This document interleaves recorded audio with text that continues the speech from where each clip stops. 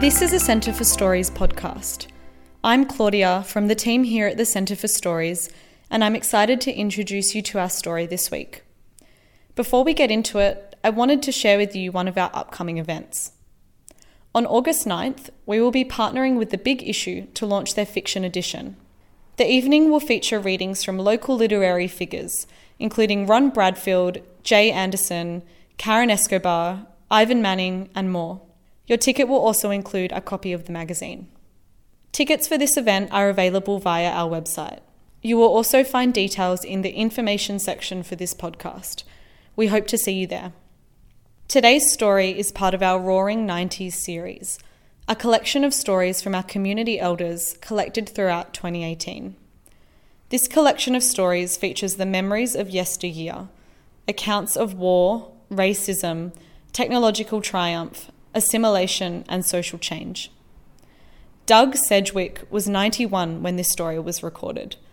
He shares his memories of Perth and Subiaco in the old days and reflects on his life, the destructive reality of war, technological advances that changed the world, and his own experiences with love and loss.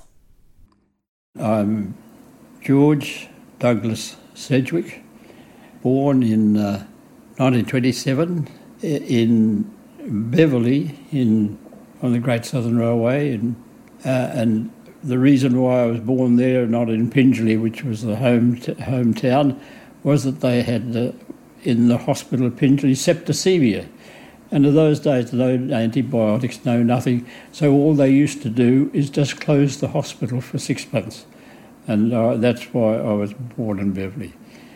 My mother's name was Joan Curtis, and she was from Pingelly. My father's name was Alexander Douglas Sedgwick, and he where was he born? Down in Perth. Would have been in Perth.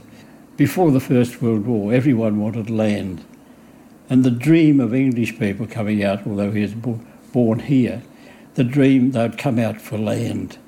So he'd done veterinary science in Sydney, which the only place you could do, and so the family eventually bought a property in Pingelly, or Poppeninning as the real name was, and that's how he met my mother, presumably, yes. We asked Doug what it was like moving from the country to the city during the Great Depression. We lived in Coglan Road in Subiaco in a little semi-detached place, which is still there. And I remember sitting at the back. They had just little, what sort of porch, I suppose it was, and they must have been talking about, or parents talking about how bad it was. And I remember saying, well, it doesn't matter because we're all together. And that's all that matters as a child. As long as you get food and you've got a mother and father and a sister that was all that mattered. That was their life. Doug painted a picture of life from yesteryear, speaking about the changes in transportation. Well, it was just horses. There was horses and carts. There were horses for everything. There were no cars in that photo showed you of the school. There were no motor cars, no engines at all. So horses were everything. So they had to have blacksmiths to put shoes on them, the good luck shoes as they used to be. It was just something you did. If the baker's horse was going past, your mother would say, just take that bucket and go and get it, unless hoping the horse had left something for us, or for some the people across the road or whatever. When we were on the farm in Mora, now our relations to the farmers, their tractors never stop, and some of them they'll have. Someone else will drive it at the night and they'll drive it all day. But with horses, it had to be more relaxed because the horses need feeding. Doug told us about his first day of school in Perth, or the longest day of his life. Worst day of my life. I had to go to school.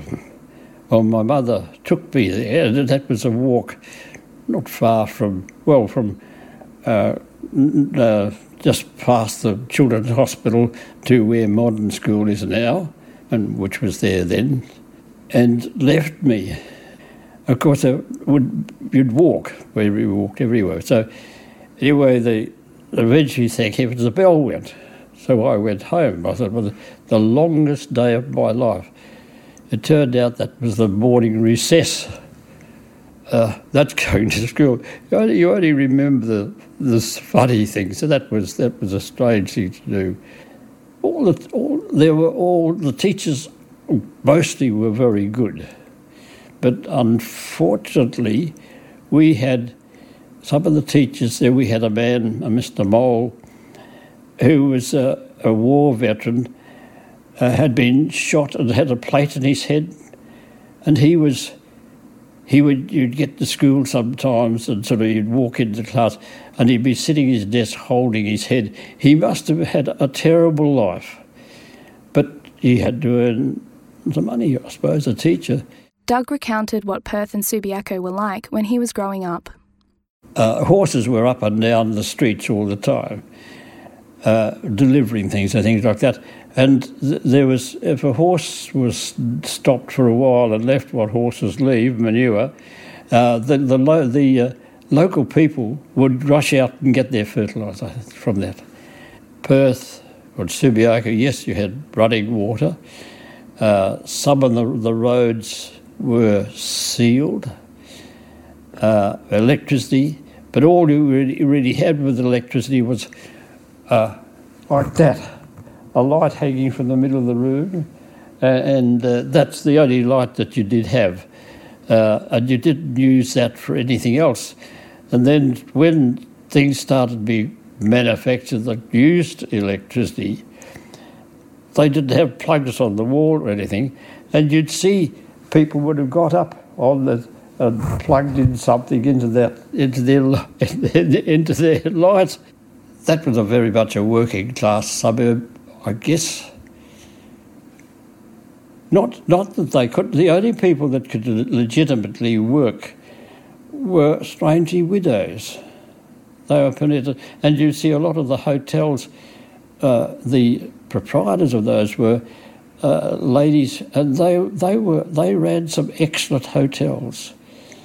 If you were a teacher or trainee teacher and you got married, yes, lost your job. Amongst when I was at school, I guess the kids were gangs, I don't know, but anyway, I had a bit of a fight with a kid, and he had a razor blade, and I got gashed across here, a big scar still there. Now, the only car in of all the teachers in that school was the headmaster, so he got into his car, which was one of those things in which the gear stick was outside the door. Anyway, but he drove me, it was only half a kilometre up to the Children's Hospital. I can remember I was bleeding everywhere, and taken in, and the matron, they just sort of held me down and stitched me up. And the thing is, the stitches didn't sort of work very well, so the scar was about a centimetre wide eventually. And then they somehow must have got in touch with my mother, who walked up from where we were living in Cogland Road, and she would have walked up there, picked me and carried me home. I must have been pretty heavy. Well, I wasn't, I suppose. But that was it. But at those times, there used to be what they called the razor gangs. Not the nicest of people. And they were using these razors. Doug's father was a vet, and he recounted to us the challenge of following in his father's footsteps and eventually choosing his own path. Dad wanted me to be a vet. Eventually went to school, leaving at Modern School, and then I had to do my first year of veterinary science in UWA, or really of science. But as I was being controlled from, I was going to Adelaide. We'd have to go there after the first year. But in that time I had to spend quite a lot of time working on a farm or something like that. And fortunately I went out with my father because at about that time there was a lot of bovine tuberculosis, if you've ever heard of that. Which there was a whole ward in the children's hospital of children with that. But then Dad said, you've got to learn to do this. And I thought that was about the last thing. I was frightened of the damn things. And then also, I don't know if you've ever seen it, but when they're expecting a calf, you put your arm way up in the backside. I thought, do this for no way. I wasn't cut out to be that sort of a person. And that was... So I thought, no, I can't do this. So at the end, I think I did all right, I think. But anyway, I said, no, I don't want to go back. Doug and one of his closest childhood friends, Ivan Gunning, had ideas of fighting in the war, an idea which was born out of a lack of understanding of what war truly entailed. We were 16, 17. We were quite stupid, I think. Now, we were very much loyalists, very much English or British, but none of our relations ever spoke of the horrors of war. They just didn't talk about it. And so, yes, we were going to go into both in the army, and then the war ended just before the final exams. God, we both worked hard. Anyway, that's what happened. But yes, we were going in the war, and it's not until later that we've heard of the horrors of the war. But you weren't told that. We heard that, say, Darwin had been bombed, but they never told us that there was bombings right down Broome, right down. So the public, we didn't know. Stupidly, because Darwin was bombed more than Pearl Harbor. So then both Ivan and I had to decide, had to change our minds, but we would have gone quite stupidly. Destroyed my mother. One of her relations had been in the First World War and had received the military medal. Now, he never told us anything about it. And we were, as a little boy, and he used to come up the farm, and we'd go out walks together, this fellow, and he was the son of the blacksmith. And he went, but he wouldn't talk about it, and it wasn't until by chance years later I heard from a fellow at a doctor's surgery, and I said I was from Pingelly, and he sort of was sitting next to me. He said, "Oh, you know Ken Holyoake?" I said, "Oh," I said, "Yes." He said, and then he said, "You knew he won the military medal?" I said, "Well, yes, I do." And he did know that. And he said, "Well, you know what?" And he had been there with him. He was able to go right. There was a German gun post which was wiping out his platoon, I think it was. And somehow he said, we never knew where he was. He disappeared. And then he said that the gun stopped. And he apparently had crept all the way around the back and come into the back of these, and he had 3 bullets, and there were 5 Germans. And he had a bayonet, and they were all killed. Now, years later, when I was about 7 or 8, I suppose, 9, he committed suicide.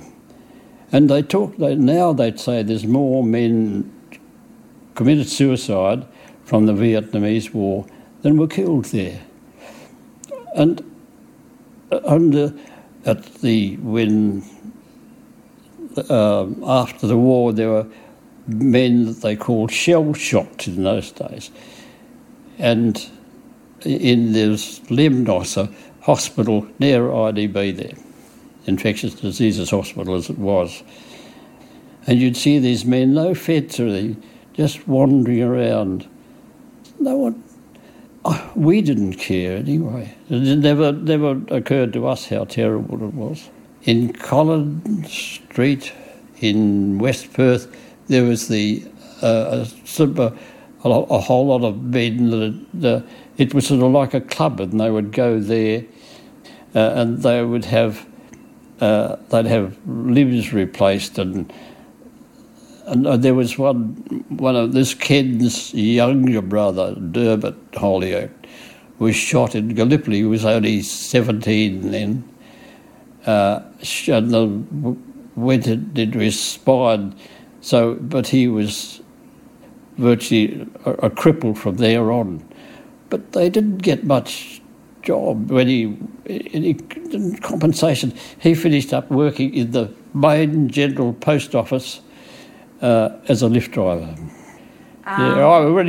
He's really grumpy. Oh, we were great, very grumpy, really, not. He wasn't very forgiving of other people's faults. We were great friends. He was my best man, and vice versa. He had a heart attack when Laurie Connell was in strife. Yes, and he lived just down here, and I used to ride my bike down. We still see Dixie. That's his wife, and she was a lovely lady. But I never ever talked anything legal or otherwise. Not that I knew anything, but the thing is that I always felt that that was his life. He wanted. There was other things. So you've done your high school. I saw a job that I didn't know it was Mac Robertson Confectioners. Actually, we've got it on Old Gold, Freddo Frogs. You name any chocolate cherry ripe, they were all Mac Robertson. Cadbury's bought them out. What they did, the family, which had been a big business, they put an all-new factory to manufacture in Melbourne. But they used to make they had their own dairies for their milk. They grew their own cocoa beans up in New Guinea. Everything the family did, the old fellow had started it. And they were by far the biggest in, but they overspent, and the family, a lot of them wanted out. So Cadbury's took them over. For them, I was a sales representative, which that's another story. There were all the hotels in country towns all had a display room. There'd be one room in which the fellows coming along with clothing samples and things like that would lay them out with and there were there was a commercial travellers club. They had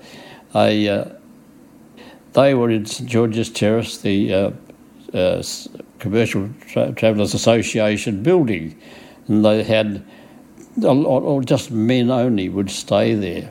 Very, very good situation. It was a club. The general manager from Mac Robinson came across one day and offered me a position of assistance to him in Melbourne.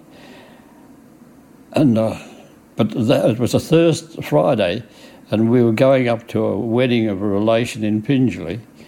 I got there, and my uncle, my mother's brother, said, "Melbourne, you don't want to go there. It's cold." I was there in the Air Force during the war. Cold and miserable place. He said, he said, the newsagent down here has got, he's in hospital in Royal Perth. Both of his sons are not at all interested in it. They were very staunch Baptist, and they were overseas doing good works. he said, go, just offer him. Robert didn't have any money. But anyway, as we then finished up going back to Pingelly. And now my father had died. My mother was quadriplegic, and she was living. She had a tumour in the spinal cord, and so. But we lived in we had my father that had built a house, a flat on the side of the home in Subi. So he said, and the firm, McRobert, said, well, look, we know that your mother lives with you, so we'll all costs to bring her across we will put up with, or whatever, which was, I resigned, and my mother said she would have done anything for me not to go, because my sister was then married to a farmer in Hyden. We were a close family. I was very fond of my mother. So she went. It was an ex-bank building that's where we went to, and it was an experience. We were there 22 years. I remember driving home through the forest. This is terrible. We've got 3 children down. We'd bought the house for them in Webb Street in Cottesloe. And by then they were going to uni. So Megan was only I went home and I said to Margaret, and I remember we worked out, for and against, should we sell, should we stay here? We had built onto the business and it had been very, very good. But we were so lucky. So in that things changed. I've always felt things happened. I never planned it. Mark says we did talk about it. But anyway, we came down and we went, where are we going to live? And this, we had a friend round the corner then, she'd been a teacher in Pingelly, and she used to come in our place because we had hot water and things like that. So we phoned her, and she said, there's a house just round the corner, which was this. You should come down. And things that happened, we bought it. Doug told us how he met his wife, Margaret, and about the tragic loss of their firstborn child. She met through friends. One of my primary school friends, and we lived close by one another, he married a lassie who was nursing. She was at the Princess Margaret, but her sister was nursing at Fremantle. And that Margaret was nursing at Fremantle, so they lived in Cottesloe near the OBH. They were going farming people, and we would go out together. The girls had to be inside by 11 o'clock, even on your own days off. So I think we were engaged quite quickly.